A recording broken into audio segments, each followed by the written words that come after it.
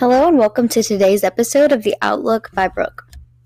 We have some more buildup going on in the world and a little bit of evidence of Nassar, which is always super fun. First off, DEF CON, they reported that there was 21 Chinese military aircraft along the island of Taiwan, and that is just another way that they are provoking Taiwan to start this war. And you guys remember I told you it was about 3 weeks or so that Russia gave Ukraine if their citizens wanted to leave knowing what was coming. That is the part of the China-Taiwan saga that I believe that we're in right now. So we're seeing a little bit of buildup there. Now, of course, there's not been like any independent strikes from one to the other, but definitely some provoking. Now, the Washington Post had put out that the Biden administration is granting automatic forgiveness of $3.9 billion in education debt from ITT Technical Institute. That is a portion of Nassar Jassar that we are seeing come to light. Now, obviously, we've seen a lot of countries go gold-backed, and then we saw how XRP Ripple got pretty much slandered with their anticipation of going gold-backed. I don't know if you guys realize what that was really even going on with that, but long story short there, the government needed to make more money, found out that they were anticipating going gold-backed, and so they found any reason they could to take them to court to try to stop that from going on. Ripple did win the case, by the way. But so we're seeing student loan forgiveness, and I don't know if you guys watch 107, but I do, and most of his intel is very interesting. But as we get closer to the end of this movie we're watching, we can expect to see more disinformation than normal. With that being said, he basically said that Nassar Jassara was a lie and a scam. But I happen to know that during the Clinton administration, Bill signed the Nassar Jassara bill at gunpoint, which means it's already technically approved. And we're also seeing things that need to happen for Nassar Jassara to go through, just like all of these BRICS countries going gold back, just like this student loan forgiveness. And this is not the first time this year that we've had any company or loan, whatever, be forgiven, because there was another set of student loans from a different company that they basically wiped out all of the debt on that. So we are seeing a lot of that come into fruition. And I've been hearing a long time, well, over the summer, should I say, about Tier 3B trying to wrap up and do what it needs to do, and Zim bonds and this and that and the other. Basically, it's good to know that that's going on. However, I've heard that until they get to Tier 4, that it really won't affect us average citizens yet. And knowing that they're trying to wrap all that up is pretty great, because that tells me that the main event is on its way, which I've already said millions of times. I really think October is going to be the most significant month. Big things are going to happen. So we're just going to wait and see. I'm also hearing that, like, the deep state, they have one really large move that the white hats are counting on, basically. The white hats are counting on it happening, so they are trying to do what they have to do to protect us as citizens.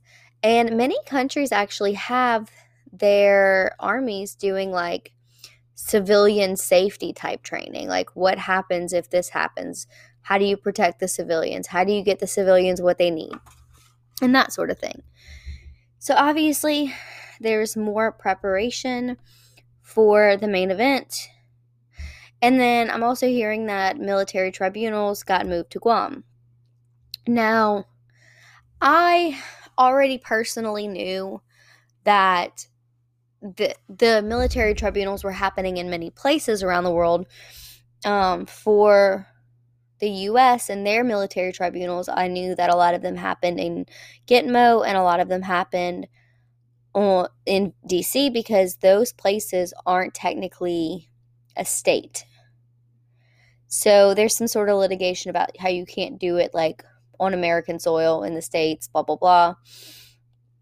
And I think that Gitmo has gotten so much, well, a combination between Gitmo getting so much attention and people paying so much attention to it, as well as the demand for how many people that they need to house before they can get the tribunals done for each individual person. So they say that one person that specifically was tried in Guam was Dr. Deborah Birx.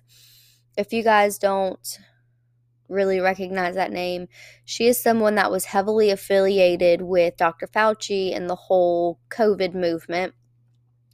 And recently she came out basically like testifying against him, kind of on a more public standpoint, saying that like it was his idea and blah, blah, blah, and that it's basically a bioweapon type thing.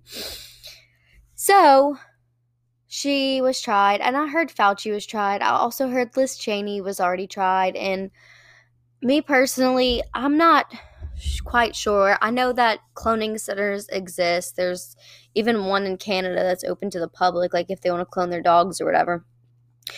I do know that CGI is a real thing as well. And so there are so many ways to make people seem like they're still here with us, and in fact, they're not still here with us. There's even been a few times where if I go back and just listen to modern day Biden, that his voice doesn't always sound just the same. So that is, for some people, they think that that's a conspiracy. But that's just kind of another part where people just need to wake up. It's nothing in this point in our lives is too far-fetched for us to think that it could be real. And by that, I mean, we were all raised to think like we have a government so they can help us. We pay taxes so that we can have new roads, new bridges, blah, blah, blah. Thinking that the government was the good guys. Then we get older, we open our eyes, and we realize our government's probably like the worst set of people that have ever existed. And they always told us like cloning was a joke. And well, then all of a sudden we see that there's actual cloning centers. We've always heard that, just different conspiracies growing up, and they are now coming to pass as truth.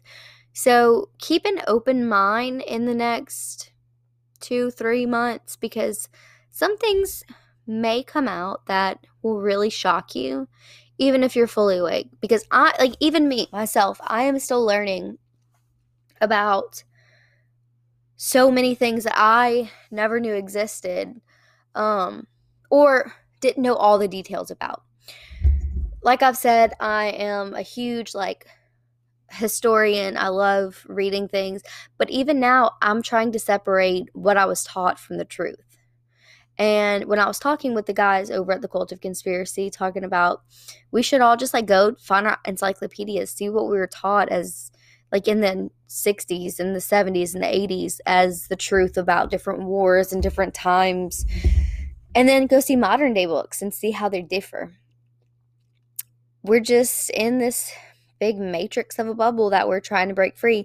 And I do believe that so many good things are happening as opposed to how many bad things are happening. Unfortunately, our media is always going to portray the worst of the worst because they get off on fear porn. And quite frankly, when people are scared, it makes them vulnerable, and they like people to be in a vulnerable state.